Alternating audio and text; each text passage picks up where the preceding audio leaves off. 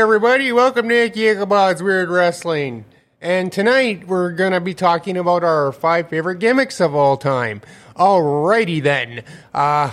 We're also going to give you a special announcement about something cool that's really coming up soon. So stay tuned for that message too. And this may be a two-parter here when we come back for the next Weird Wrestling here in a few weeks from now. So depending how long we go here. So a lot of interesting characters to talk about. But before we get into it, we're going to give a quick shout-out to our friends at Rumor Sports Bar and Casino. They're located right here in the Grand Cities Mall. Open every day from 11 a.m. to 2 a.m. And they are the place to go to now that especially it's football season. They got wall-to-wall TVs on there. So and the staff there, they'll gladly put on whatever game you request them to. So on Sunday afternoons, there's several games going on at once. They'll gladly put it at whatever one you request it to. And if you're feeling lucky, want to place a bet, they're the only place in town authorized for horse race betting. And they also got bingo, electronic pull tabs, and traditional pull tabs, home of their legendary famous beer tower, and also have a bunch of $6 express lunch specials. And on Mondays, it's DJ Trivia night, so all kinds of awesome specials and just happenings going on at Rumor Sports Bar and Casino. You can find them in the Grand Cities Mall, open every day from 11 a.m. to 2 a.m. I'm going to get me some scotch. So, we're covering about our top 5 favorite gimmick-based characters. Not all-time favorite wrestlers, but gimmick-based characters. So I don't know if you want to set the stage for what that may entail. Well, you know, for people who don't realize this, a gimmick is like a character that someone plays. Yep. And it's kind of like their patent on who they are. Like, I'll give an example. Like, Sheamus is like the Celtic warrior. That's basically his identity, you know, this Irish big brute guy. But, you know, unfortunately, he wrestles with a people called the Brawling Brutes, and they're awesome, you know. Or like the Viking Raiders, for anyone who watches SmackDown. They act like Vikings and dress like Vikings, so that's basically what a gimmick is. Yep, a character, and some wrestlers are more like amped up versions of their own personalities. We don't get as many like character-based, gimmick-based wrestlers nowadays. We get some, but not as many as we used to. Not as many as you used to, because you used to have like people like Doink and Dink and Eugene, John, or what's his name? Nick Dinsmore. Nick Dinsmore. Actually, Nick Dinsmore runs a wrestling school in South Dakota. Which I was thinking of going to, but... So, would you like to kick things off with one of your characters you'd like to talk about for your favorite gimmick characters? I'd like to talk about Mick Foley to begin with. All right, so Mick Foley, he had a few gimmicks. Which one would you like to do, or just all-encompassing? They're all-encompassing, but I like Cactus Jack. Because Vince McMahon thought Cactus Jack was sleazy. Because he did the deathmatch wrestling and the hardcore stuff, and I think he's the one who actually brought like thumbtacks and barbed wire into the WWE.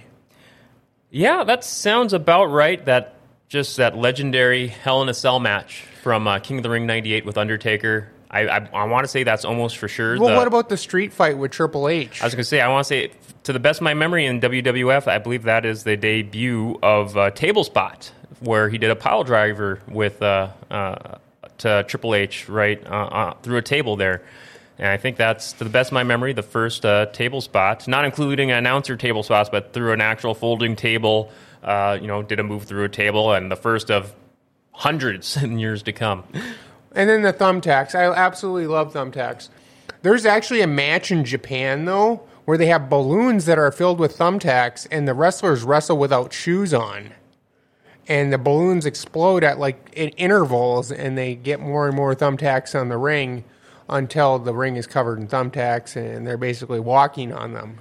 You've heard of that, right? Yeah, it's actually it's a great segue bringing up the Japanese deathmatch wrestling, because before Mick Foley debuted that in America, the whole in WWF and really working into his ECW run there, the whole deathmatch wrestling with tacks and weapons and all that.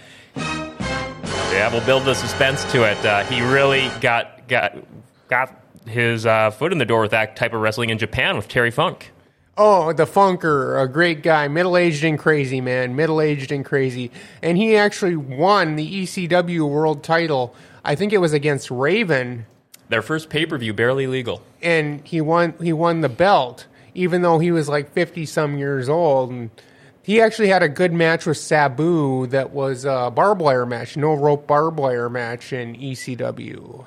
That was a very, very intense match. I wouldn't say it was a good match. It was definitely a gruesome match. That, if I recall right, they got so entangled in barbed wire that they pretty much almost had to cut them out, basically. Cold cut the match. They just kind of stopped it in the middle of it, or they did just a quick fluke pinfall because they had to get the wire cutters in there just to free them up. So.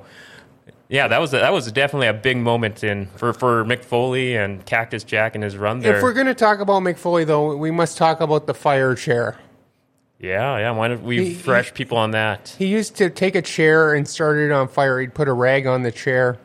And one time he was swinging it at Terry Funk, and it landed on Terry Funk's back and basically started him on fire. And they had to chase after Terry Funk because he was running around the ring. So yeah, those are some really good details from just Mick Foley and his Cactus Jack days. What about Dude Love? Anybody here remember Dude Love? He had a couple short little runs in WWF, but they were so pivotal. Wasn't he the corporate dude for a while? Yep, the corporate dude.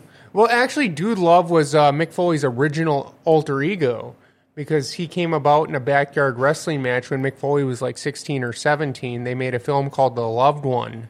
Yeah, Mick Foley, he did like a little homemade do-it-yourself indie movie with his buddies. And yeah, I know you, Icky, read Mick Foley's autobiographies as well. And he talked about how for the longest time, that movie was only shown to a select, couple dozen people, close friends and family there. And but it eventually, he worked that video into an angle in his run in WWF and on how he created the Dude Love character in that homemade indie movie. And they worked that where he was like the 70s, just big time hit with the ladies character, and kind of right out of that 70s show. And here's the last thing I'll say about Dude Love. He actually said, they made me dance with scantily clad women in front of my wife or my kids. And he did a great iconic dance /strut that I will not do for everyone on the air here, but YouTube it. You will definitely get a few kicks out of it. And just imagine Dude Love doing that in the middle of a match with Stone Cold Steve Austin, a legendary feud with Steve Austin there. Yes. We're going to move on, though, if that's okay. Absolutely. Bray Wyatt is the next one. I love Bray Wyatt, man. He is one of my favorite wrestlers of the recent WWE years. And that's a great pick for a great gimmick because, just for the several years he was in WWE. He was in the Wyatt family, which was just a total cult. Yeah, I was going to say that character had several big evolutions to it. So which part of it stood out the most to you? I like the Firefly Funhouse part. Oh, yeah. Because he had all the little puppets like the Sister Abigail and Mercy the Buzzard, and there's a few more, but I can't remember their names.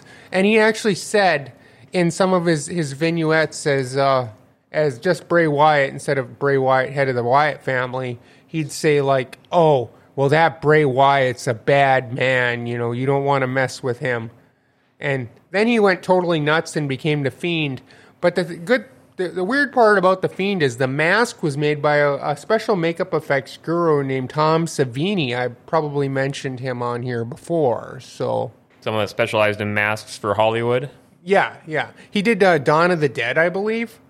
Wow. So, yeah, that's cool. They went all out. I mean, it was a pretty creepy mask, and I imagine they must have sold a lot of merch based off it, too. That character went some places. It had such huge potential, but they WWE booking blew it on them on multiple occasions. They didn't really know. It seemed like they knew what direction they go with him. They had several interesting start-stops with him. On how did you like how they would intentionally dim the lights, and then for most of his matches they had this weird red creepy lighting to it. Yeah, that kind of made it a little spooky atmosphere. Well, they used to call Wyatt family fans fireflies. Yep. Because they'd light their lighters during or phones, wave them up when the Wyatt family was coming out, and you got the rocking chair. That's just classic.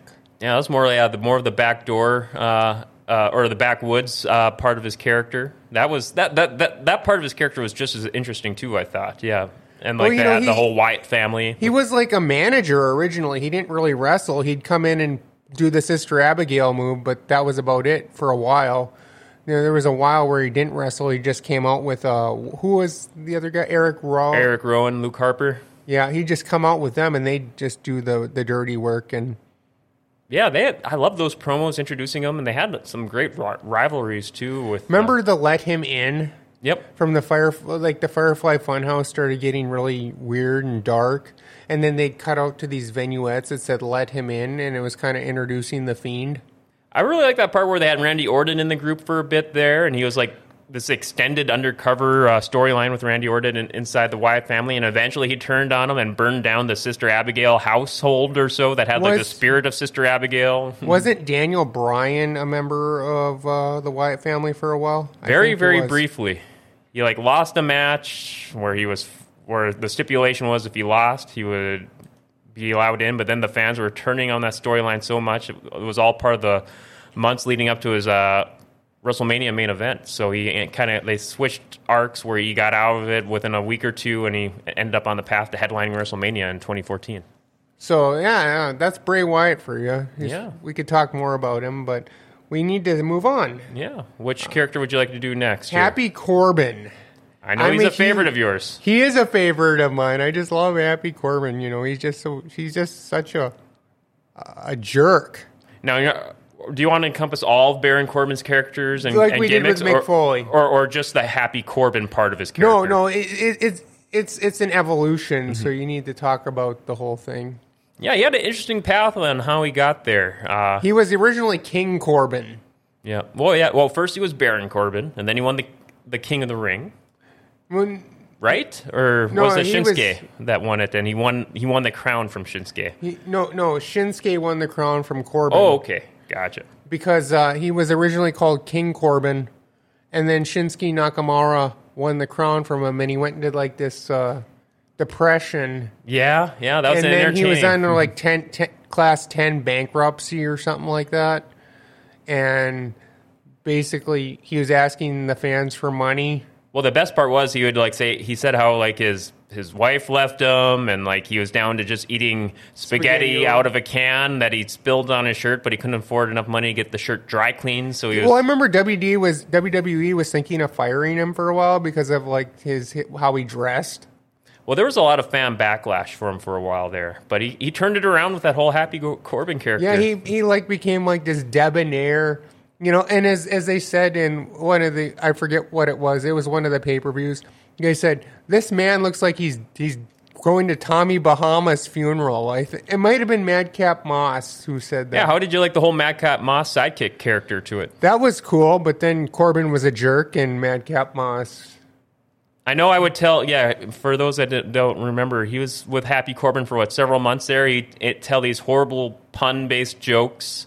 What was it called? I know there's several I saved for family gatherings just to see how much of a groaner I could get out of like little nieces and nephews, and yeah. Well, and then he wore suspenders too, and that was kind of cool. I like wearing suspenders. He somehow he managed to keep it going there for a while, but yeah, eventually Corbin turned on him. So. Well, Corbin really never makes friends for a long period of time, it seems like. Though I'm with you. I think this Happy Corbin part of the whole arc of all of the various Baron Corbin parts of his persona and characters. I think this is definitely the best Corbin has had for his run in WWE. Wasn't he a football player or something? Yeah, he was like an NFL prospect. I want to say he was with the Cardinals or the Colts there. And then he was also a boxer, if I remember right, too. Yep. Bare knuckle, I think. Yeah, Street Fighter. Yep. Yeah. So he has a little bit of a sports fighting background, so it's definitely helped with his success in WWE. Of course, he had a great debut in WWE, his first official WWE main roster match, winning the Andre the Giant Memorial Battle Royal at WrestleMania. Was this King Corbin still? No, he at first was just Baron Corbin for a few years, and then he won the King of the Ring and became King Corbin. Yeah, I was wondering where that character came from. I used to hate King Corbin, man. I used to think he was so pretentious it wasn't even funny. Yeah, not like in a good, it's fun to boo you kind of way. It's just more like, in the wrestling vernacular, they call it go away heat, where they don't want them on, like, you're not entertaining at all, get off my TV screen. Read my shirt to the people out there. Why are you booing me? I'm right. Yes, exactly. And that thing can be said about Corbin, too. That's right. I'm wearing a Sami Zayn shirt today, so. Got all the love for Sami Zayn, yes. So, I think we're probably at a good spot to, kind of do a part 2 for the next Weird Wrestling, right? Yes, that's exactly how it should go. And I know you wanted to talk about an upcoming event here coming up. As you guys have seen the live pro wrestling thing behind me here, it's Time Bomb's first ever steel cage match. Time Bomb is a bunch of awesome dudes from the Midwest. That's the name of the promotion, right? What? That's the name of the promotion, right? Time Bomb is the name of the promotion. Mm-hmm. It came from an FMW match, if I remember right, that they got the name Time Bomb from. And that's their big 4th anniversary show coming up, right? It is their big 4th anniversary show. And it's going to have the Bone Collector, Dominic Guarini, and the Bounty Hunter, Brian Keith, and Impact Wrestling star Speedball Mike Bailey, and UFG NJPW star Filthy Tom Lawler. Yeah, it's cool. We went to one of their shows in town here a few months ago. It was awesome. Yeah, nice little indie kind of hardcore wrestling promotion there. And they're doing it's like a big... You were talking to the guy the other day online, and he was talking about how he's currently welding the cage together, right? Yes. Going to be a big old cage match. And I think Time Bomb is one of the promotions you better watch out for, because I definitely think it has the potential to go places. And I'm looking on their flyer here. That date of their 4th anniversary show is October 13th. It's going to be at the Sanctuary Events Center in downtown Fargo. So yeah, and that starts at 8 p.m. So, well, enjoy. If you guys want to go out there and support our local wrestling, please do so. And you have a nice night, everyone. Before we get going, though, before we preview next week's movie, we want to make sure to give a shout out here to our next sponsor here, Executive Properties. Our team of professionals at Executive Properties Construction have over 30 years of experience. We pride ourselves on doing quality work at a reasonable rate for our customers. Just check out what past customers have said in our amazing Google reviews. Then contact us today to get started on a bid for your next project. You can call us at 701-330-1273 or email info@executiveproperties.org. And check it out. We're hiring. We're building our new team for snow removal for this upcoming season. Contact Jess for more info at jess@executiveproperties.org. All right, Ichabod. So I know we got a bunch of great new shows coming up. We got October, a bunch of awesome movies to cover in October for the spooky October month theme. It's more not spooky, it's more whimsical. Special take on spooky, yes.